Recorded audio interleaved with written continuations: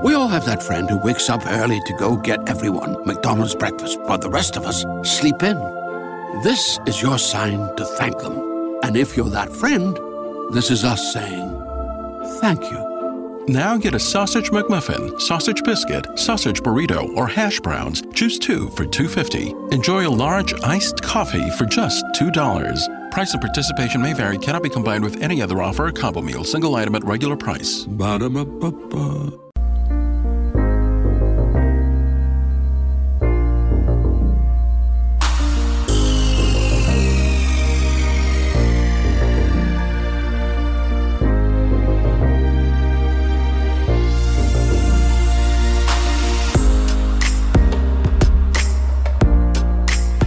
And welcome to the X Zone, everyone. I am Rob McConnell. We're coming to you from our broadcast center and studios in Niagara, Ontario, Canada.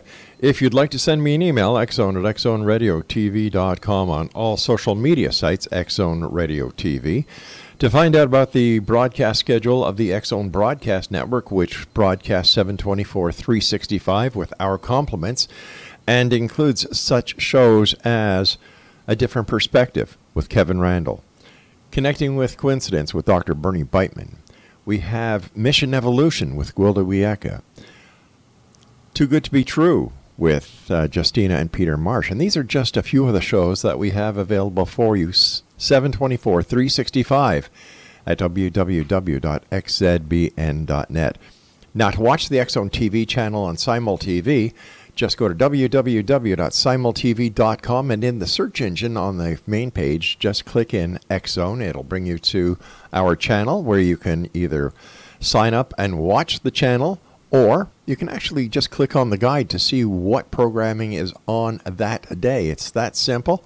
And I must tell you that we are really thrilled at the results we're getting on Simul TV, and as this is our 30th year of broadcasting this show on air, it just seems that we keep on growing. Now, also, before we get to our very special guest this hour, the X Chronicles newspaper is always available and always current and recent at www.xchroniclesnewspaper.com.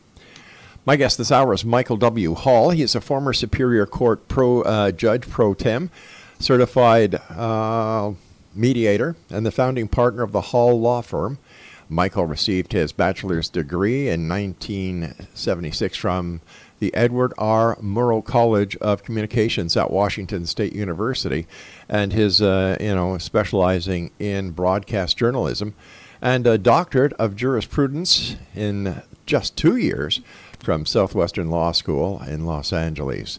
Now, with a lifelong interest in UFOs, or what we now call UAPs, and he became an investigator into the UFO phenomena.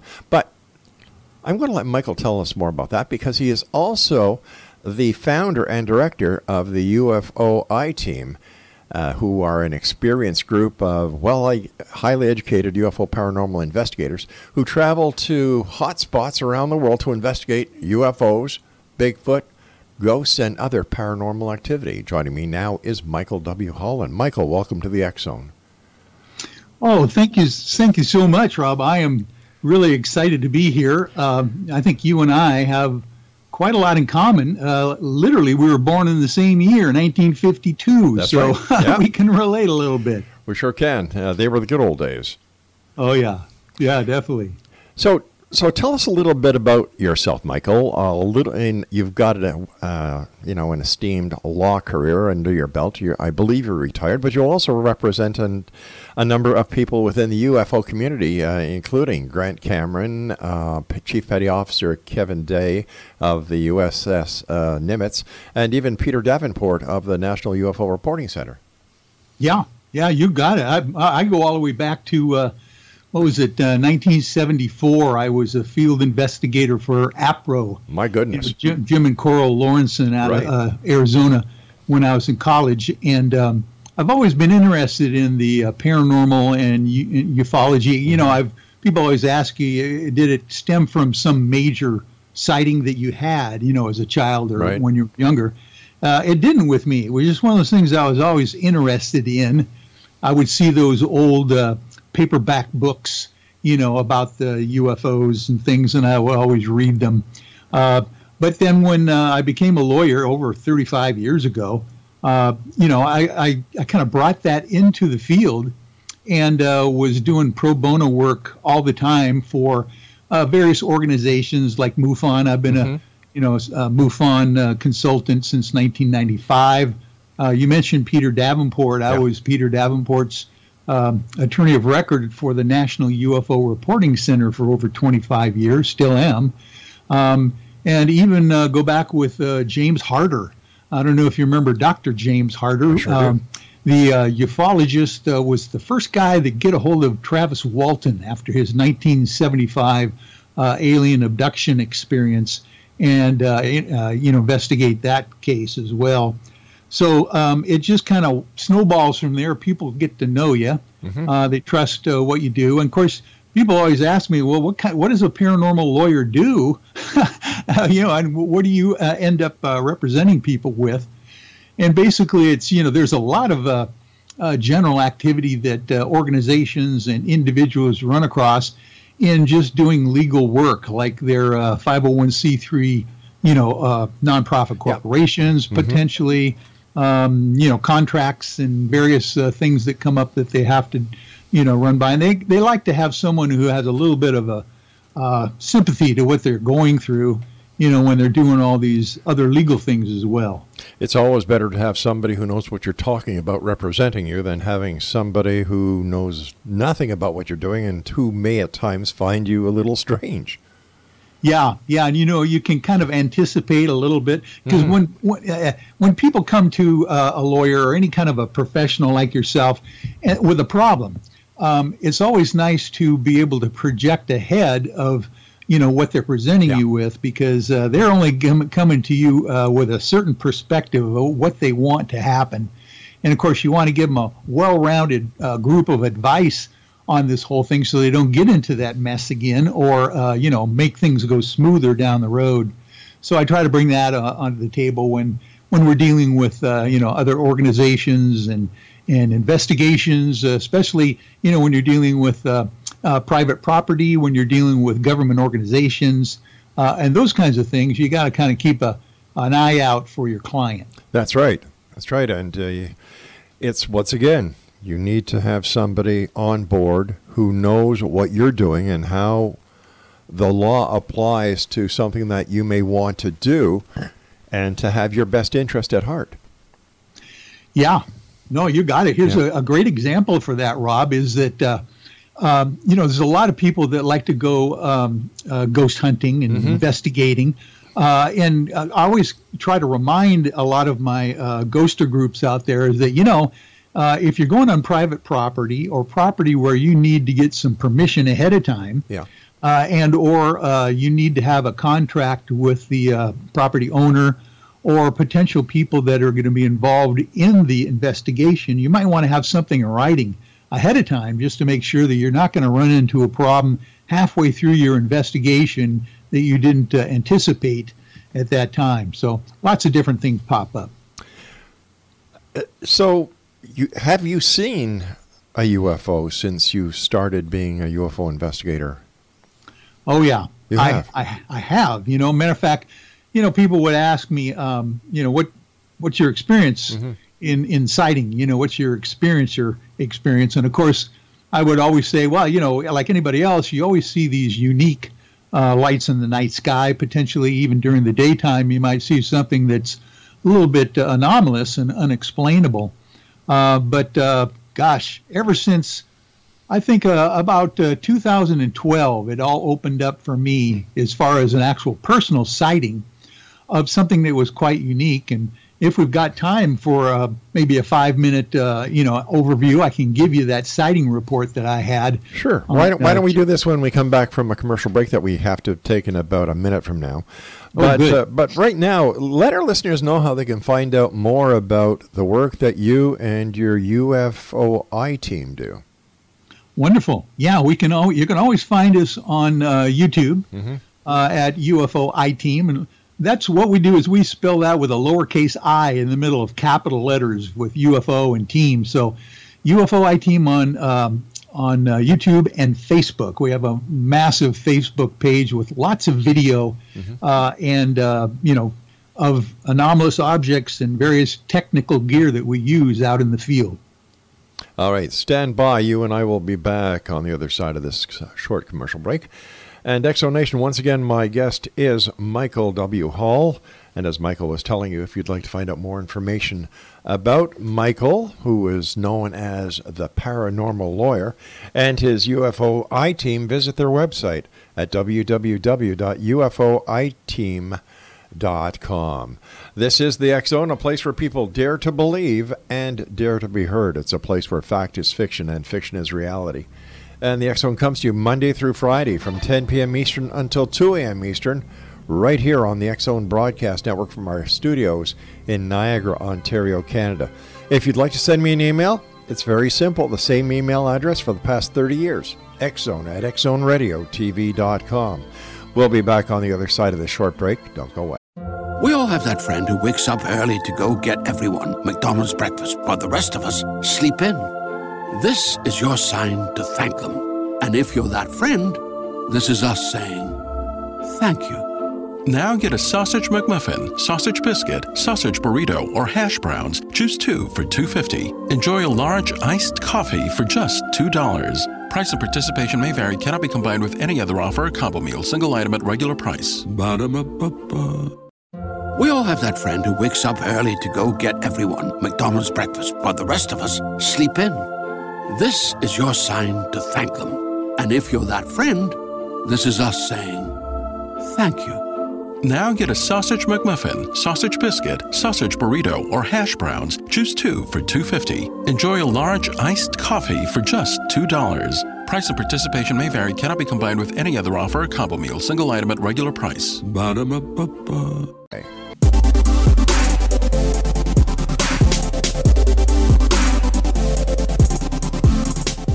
Exonation, my guest this hour is Michael Hall, and Michael is known as the Paranormal Lawyer. You can find out more about Michael and the work that he does along with his UFOiTeam at www.ufoiteam.com. Michael, before we went to the commercial break, you were going to tell us about an encounter or a sighting that you had, but we decided to hold it on to the other side of the break so that we wouldn't disturb you while you were telling our audience about your experience. So please, go ahead. Okay, wonderful. This was January 10th of 2012.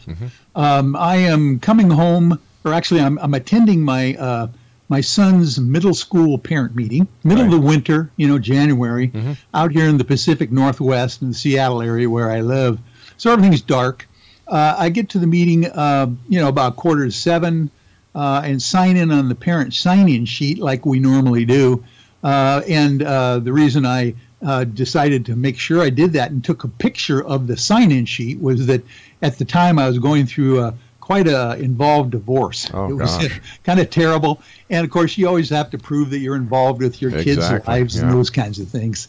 So a meeting starts at 7 o'clock, goes an hour and a half, and is over at about 8:30. And fortunately, I live about 4 minutes away from the school. So I'm jumping in my car, driving home, get out in front of my house, and lo and behold, there was a beautiful full moon that night. Very clear, no stars, no clouds, just a beautiful moon hovering over my house.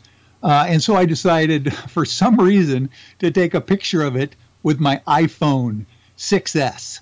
And, of course, everybody knows that if you're taking a photo of the moon, it's not going to be very impressive.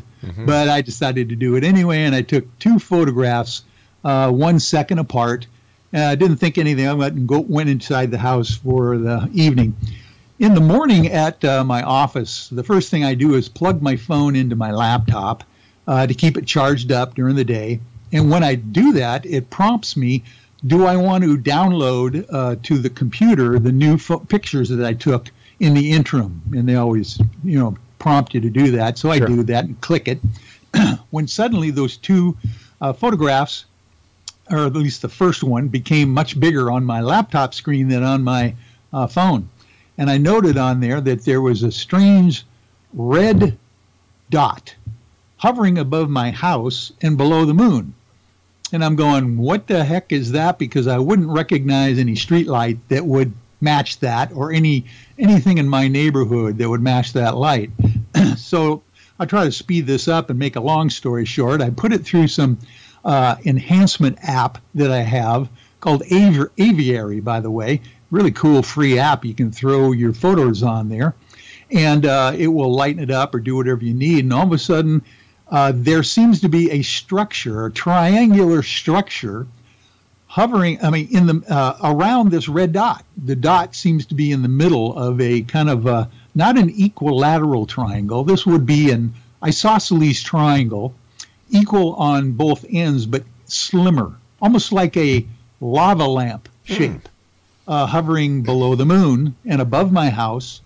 And so now I'm really freaking out, going, what the heck is this? So I go to my camera roll real quick, and I go, well, something's got to be wrong here, and I look at my camera roll, and to my great surprise, all of a sudden I realized that that photo that I took of the sign-in sheet for the parent meeting the night before seems to be the last photograph on my camera roll, which it shouldn't have been, because that was what I did first before I went home after the meeting, and then took these 2 pictures of the moon.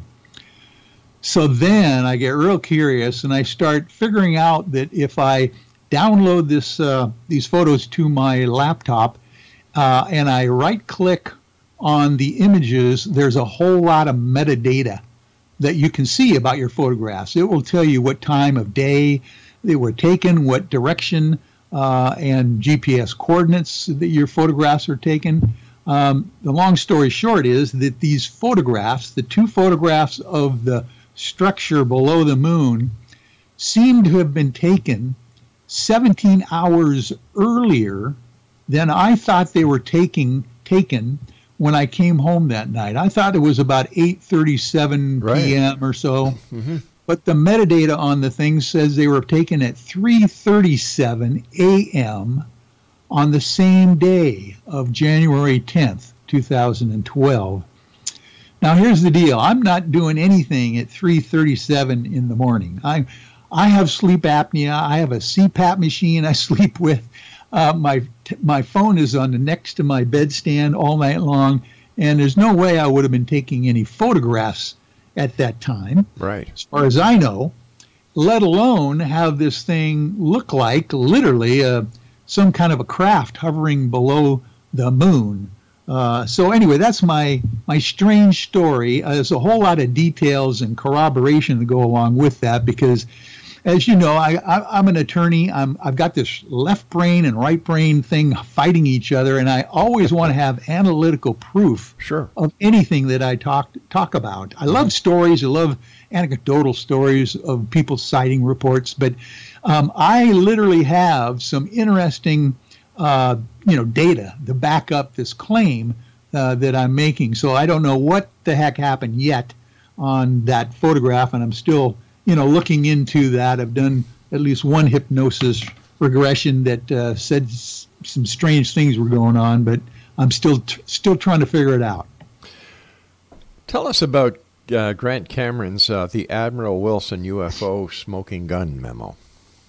Oh, I tell you what, Rob, this is, I predict that in the future, after disclosure happens, after things really kind of become well known as far as the general public of the reality of the extraterrestrial presence on the planet, right? That this memo is going to be thought of as the turning point in history on our planet.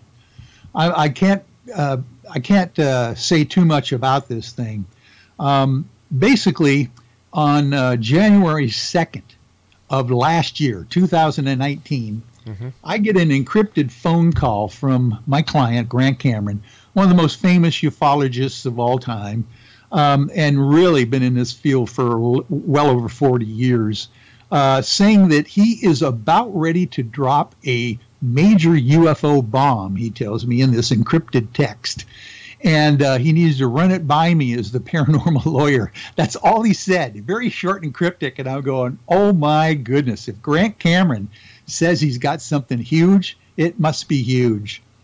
So literally, he comes up and sends me this, it's a story that he got a hold of this document from a gentleman who got it from Dr. Edgar Mitchell's estate papers when Dr. Mitchell passed away, because Dr. Mitchell was on the board of directors for NIDS, National Institute of Discovery Science, with Robert Bigelow, of course, and Kit Green, Eric Davis, the scientist, Russell Targ, all these guys that have been involved in ufology forever. Mm-hmm. This memo purports to be, and I literally had it for 6 months before it was released to the public, so I got a chance to vet this thing page by page, 15 pages of single-space type, by the way. It is so jam-packed full of revelations and names and programs and everything that it's amazing that it's even out there. But it purports to be a conversation between Eric Davis, Dr. Eric Davis, a high-ranking government scientist, interviewing Admiral Thomas Ray Wilson, who at the time was the J2, Joint Chiefs of Staff, second in command, who, by the way, was in charge of all the military branches' intelligence departments. You're talking Army, Navy, Marines, Air Force, everybody. And this interview is basically Eric Davis asking him about an incident that happened to the Admiral in 1997. The interview took place in 2002 with Eric Davis, but he's asking him about this thing that happened to him in 1997 where he was initially briefed by Dr. Stephen Greer and Edgar Mitchell and a couple of other naval officers who were in the know and wanted the Admiral to realize there are some black projects going on that he had nothing, that he did not know about, he probably should know about. So come to find out, the Admiral makes a few phone calls thinking that it was just going to be, a joke, and finds out that there is organizations out there, independent subcontractors for the military that are civilian with no government oversight, no congressional oversight, no military oversight, that literally are back engineering UFO technology. It's a long story and a little bit more detail I probably could give you if you're interested. But in reality, this memo says, I'll just cut to the chase here, that the Roswell, New Mexico crash happened. That the alien bodies, both dead and alive, were recovered in that incident. That that they have been working on back engineering alien technology from this era, 1947, for decades, and are still kind of stuck in getting all of the stuff they want out of this. But there is a portion of the memo that says they have a working craft that can travel through interstellar space in our atmosphere. Listen, we've got to take a fast commercial break. Don't go away. We'll be right back with our guest. We all have that friend who wakes up early to go get everyone McDonald's breakfast, while the rest of us sleep in. This is your sign to thank them. And if you're that friend, this is us saying thank you. Now get a sausage McMuffin, sausage biscuit, sausage burrito, or hash browns. Choose 2 for $2.50. Enjoy a large iced coffee for just $2. Price and participation may vary. Cannot be combined with any other offer or combo meal. Single item at regular price. Ba-da-ba-ba-ba. Michael Hall.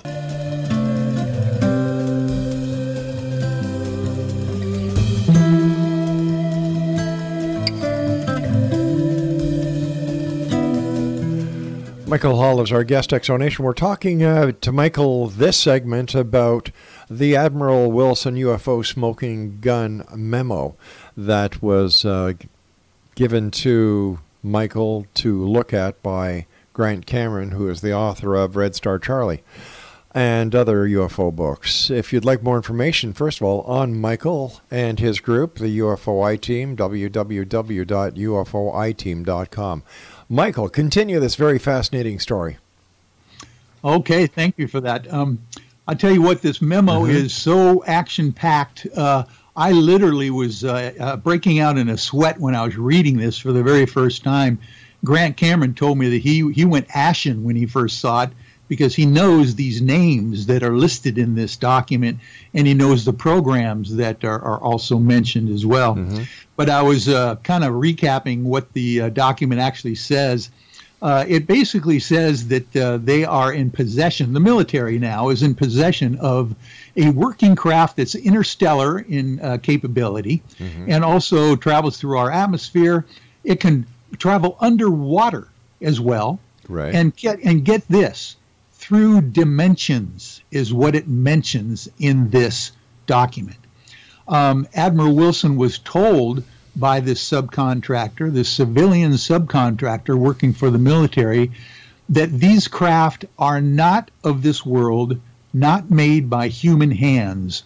Richard Dolan can verify that he saw that language on a 2-page document that was a portion of this 15 pages that he saw about 7 years ago before this document was released. He was shown a portion of it, and he remembers that language, not of this world, not made by human hands. So there you go. I don't know, and a lot of people will in ufology will say, well, so what? We know that their life exists, and extraterrestrials are visiting the planet.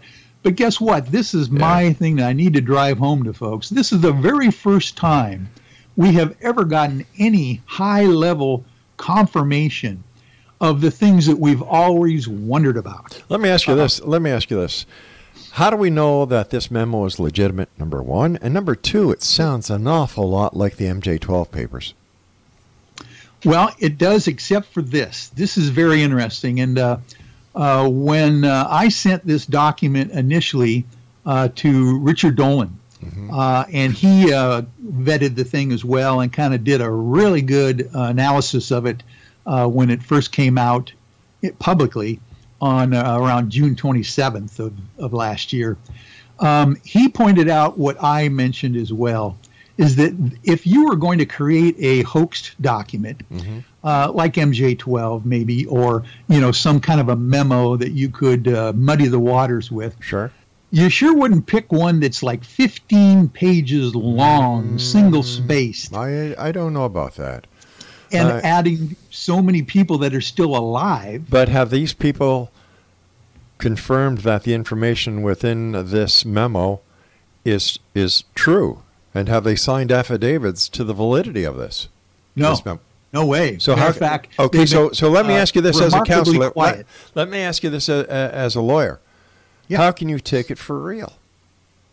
Well, I don't. And of course, I've lived with this document for well over a year now, and tried to vet as much as possible. So what I did is I went through it line by line, person by person that was mentioned, trying to find out things that were like, didn't match up.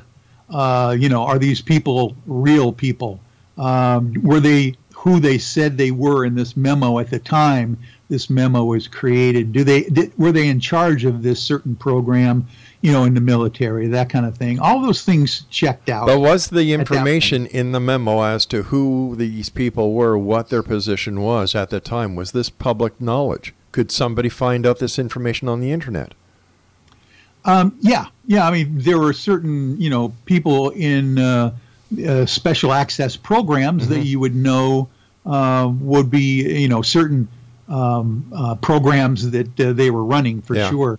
But Grant Cameron points out as well is that there's a couple of people in there that most of general public would not even connect with UFOs or ufology. But somebody who's into the UFO community and has knowledge that the John Q. public would not have would be able to put all this together. Yeah, that's true. That's true. So it is, it's a conundrum for sure. You also investigate other things. I was interested to see, besides UFOs, you and your I team also investigate Bigfoot and ghosts and other aspects of the paranormal. Yeah, we have, a good 15, 20 people in our group that are, of course, have different expertise and interests in the paranormal. We've got a a couple hypnotherapists. Right. One of them is certified through the Dolores Cannon's School of Investigation. We've got some psychics. We've got some people that are heavily into the Bigfoot thing. Matter of fact, one of our good friends out here in the Pacific Northwest is Ron Moorhead, who is famous for the recording of the Sierra Sounds Bigfoot recordings.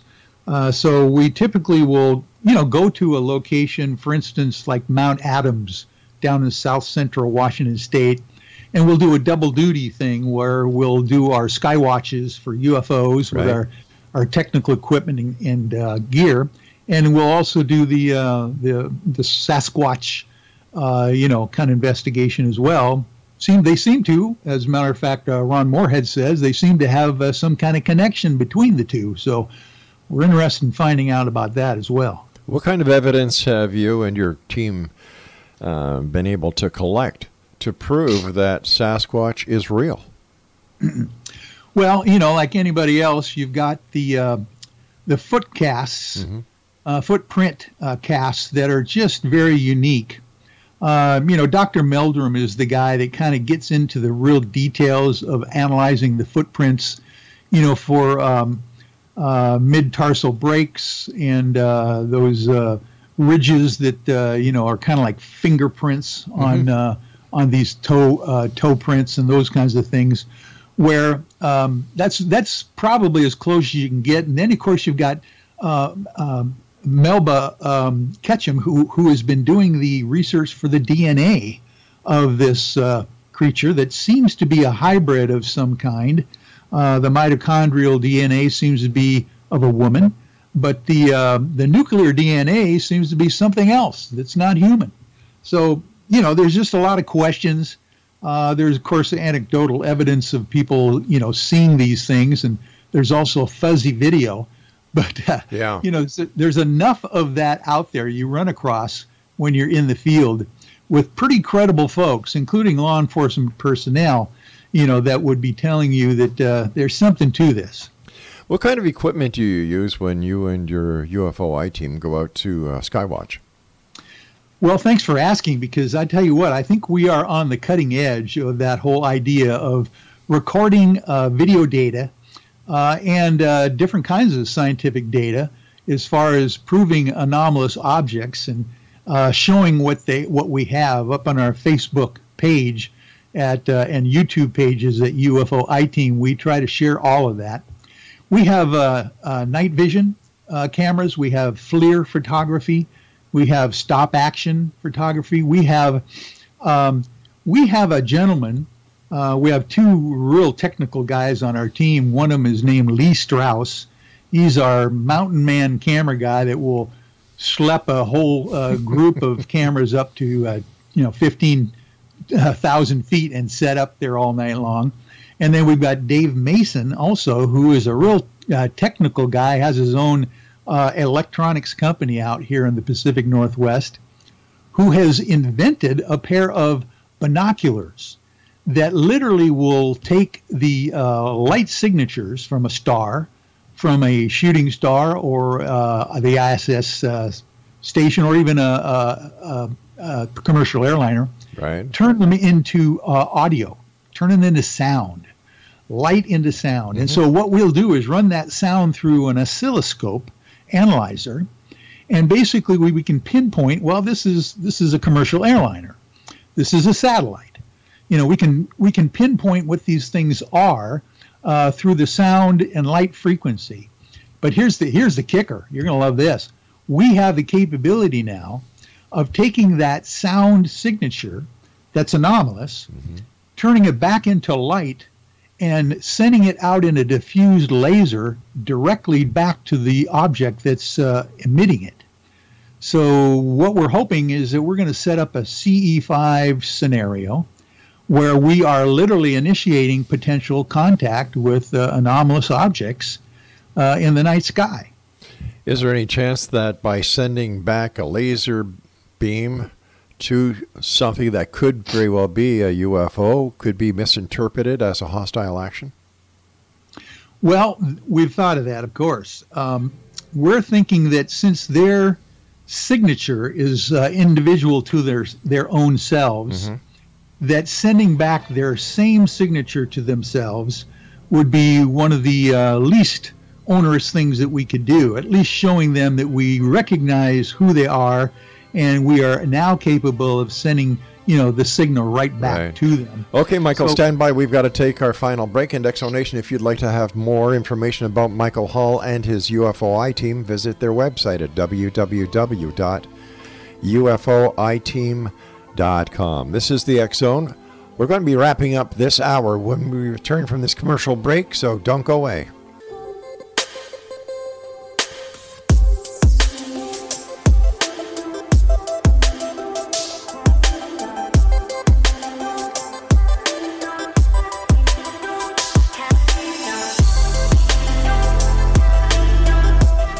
Exonation, Michael Hall is our special guest. His website is UFOiTeam.com. And first of all, Michael, thanks so much for joining us. It's been a great pleasure. We'll have to have you back on again because I'm sure you've got plenty more stories that you can share with our listeners.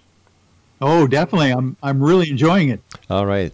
Listen, why do you think that disclosure hasn't happened yet? Well, obviously, there's been some trepidation ever since probably the 40s, when the major wave seems to have hit our country, that they didn't know what these things were, so they had to keep it secret. But I tell you what, Rob, as you can probably tell, in the mainstream media now, there has been seemingly a green light given to the idea of red-pilling the public on UFOs.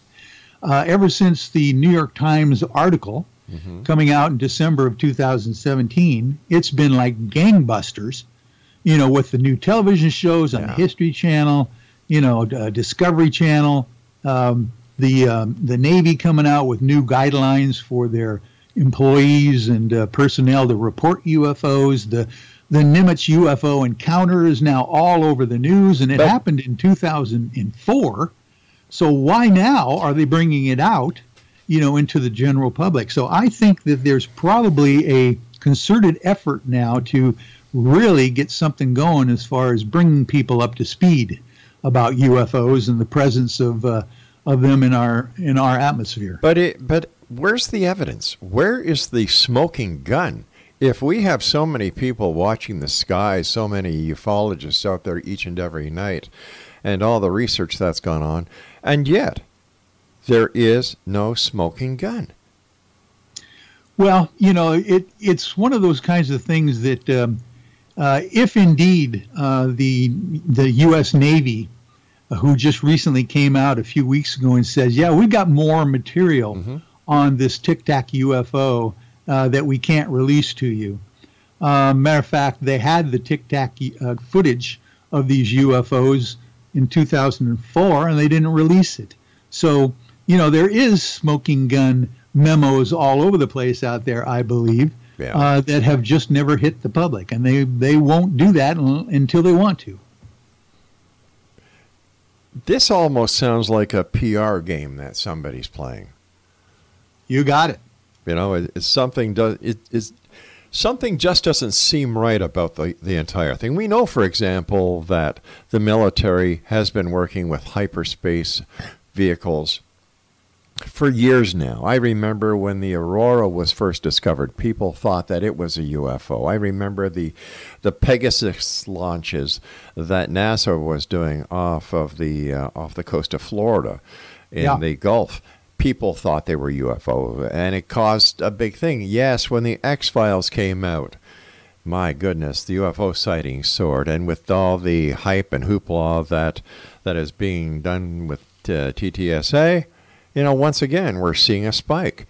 But where is the proof?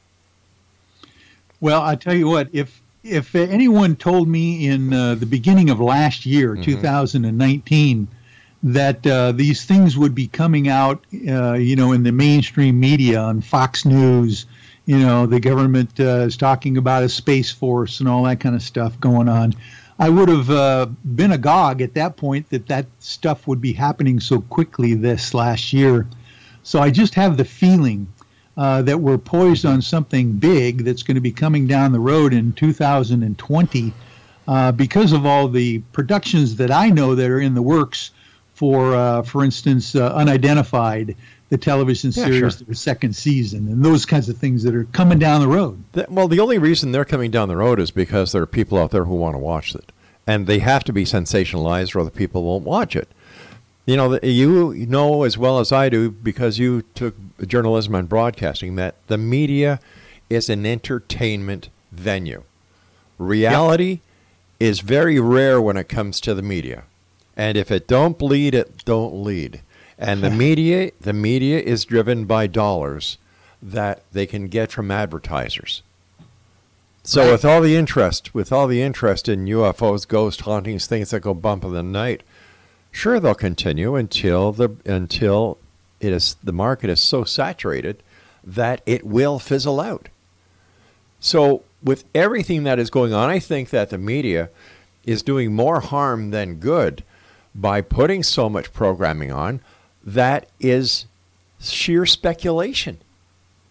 Because nowhere, not one of these shows, and even with the reporting of the Tic Tac, can anybody say without any hesitation, based on fact and proof, that these are real UFOs from other planets. No, you're right there. But one example of the switch in attitude seems to be Dr. Michio Kaku. Yeah.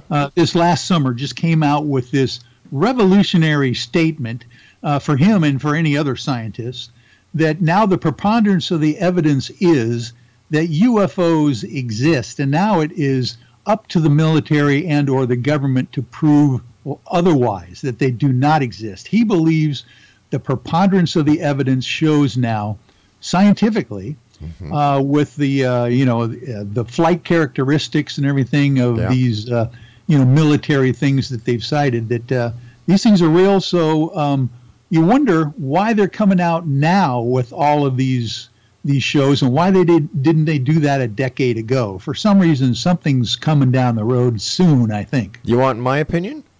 Sure. It's because digital effects are a lot easier to create now than they were a decade ago. Well, that's probably true. Yeah. But I tell you what, coming from 80,000 feet down to the surface of the ocean in 0.78 seconds, less than 1 second, is hypersonic speeds that no one can duplicate, not even with CGI. All right, let me ask you this. If this Tic Tac was in fact from another planet, how come it wasn't picked up by the radar systems that scour the outer space rims of planet Earth? The defense system. How come nobody picked it up?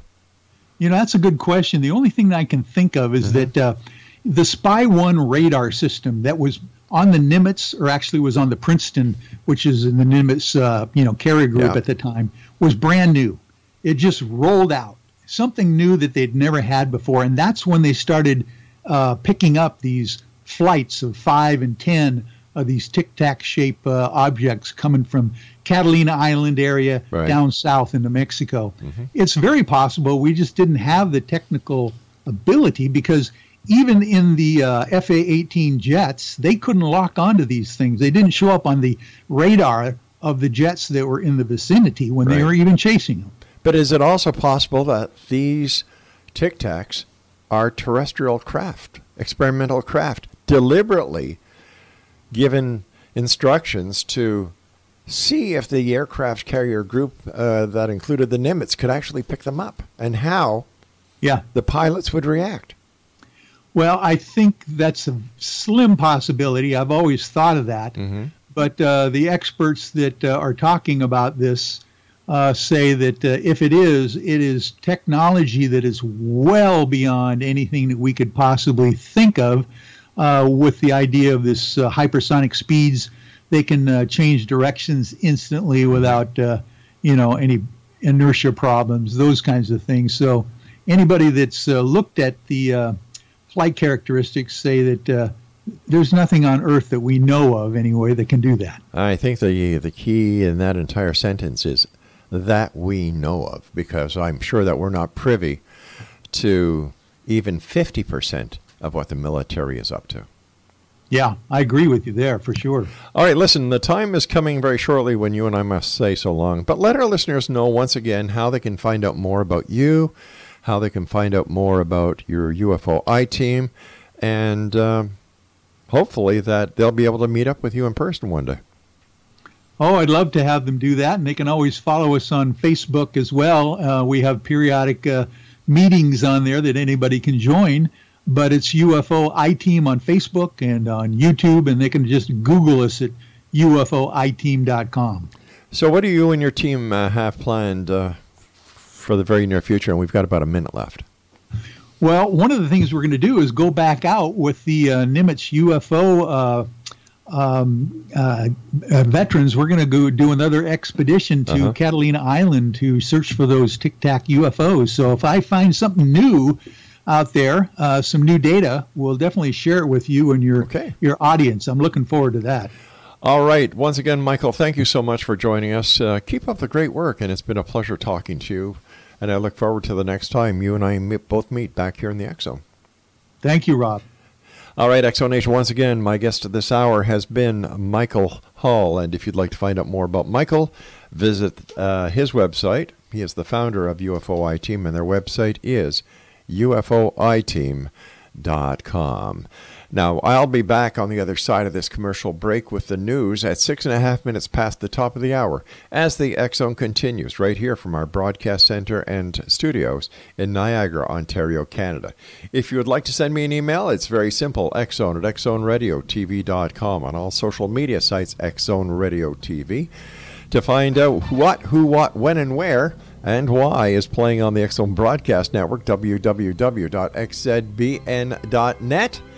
And, of course, on Simul TV is the only place that you can find the X Zone TV channel at www.simultv.com. I'll be back on the other side of this commercial break. Whatever you do, don't go away.